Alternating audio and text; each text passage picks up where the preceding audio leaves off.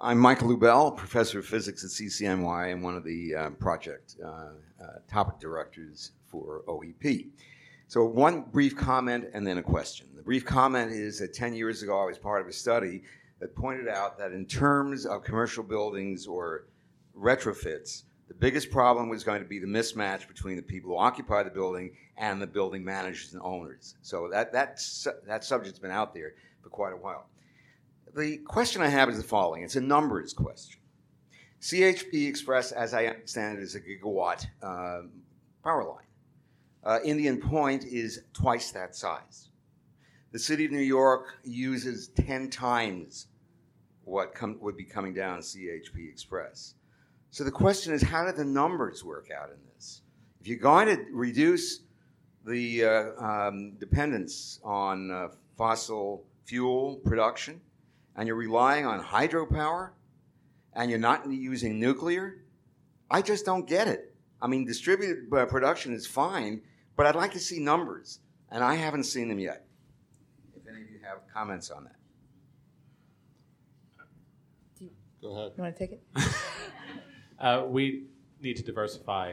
It can't be just this hydropower. That can't be our only savior here. We need to incentivize, like Robin talked about, the innovation on particular buildings, on individual buildings. To me, I look at 413 acres in the northern part of my district as an opportunity.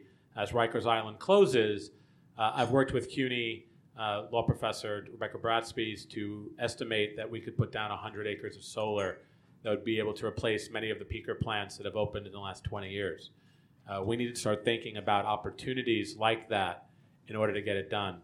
And we're actually working on, we have a bill that would study how much renewable energy, not just on solar, but on wind, on anaerobic digestion, on all of that, what we could do. So we are looking for those other sources in addition to just having that pipeline from Quebec or Canada, as been talked about in the past. Yeah, the numbers are very scary, actually. When you begin to look at, and my simple solution to this whole thing is that we need to use less and make more, right? And we're using less. Actually, I chair the Energy Committee for the Building Congress. Our last energy report actually showed flat demand for electricity in the city of New York, even though population growth was up, even though we've added, tens of millions of square feet of office. The reason for that is we're being more efficient, LED lighting, systems like Nantum. So that's going in the right way. But when we remove a huge amount of production, of generating capacity from the grid without a plan to replace it, that scares me to death. We look at the governor's talking today, he'll be talking about 9,000 megawatts of wind-generated power.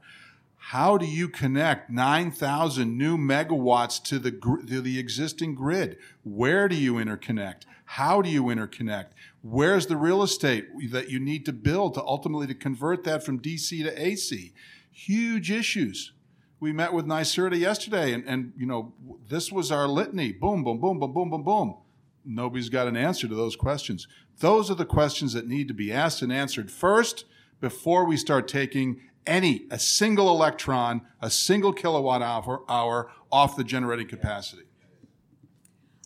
I think going forward as well, which is a new layer of analysis, is not just supply and demand, but the grid itself and how it is behaving in all of this, and how you can optimize systems to, start matching things better. So the, big baseload supply meets some sort of anticipated load here. Like you can't, it's harder to plan and forecast in that way today. And so it does get more complicated, and it's more of optimizations, and it's thinking differently about how the grid works, and it's more multi-directional. But that's what a lot of research is going into right now, and it's being tested out, in a lot of ways in the real world too. So there's no official, we've looked at it for the last 10 years, this is what happens, here's the number, but there's a lot of attention being paid to that additional layer of helping solve some of these problems. Just as an anecdote, when we built 3 Times Square, we actually put wind turbines on one of the signs.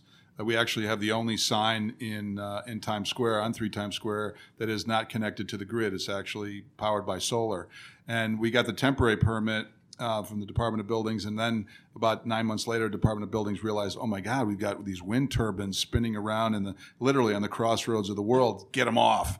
And so we tried back in '01, but we got pulled off.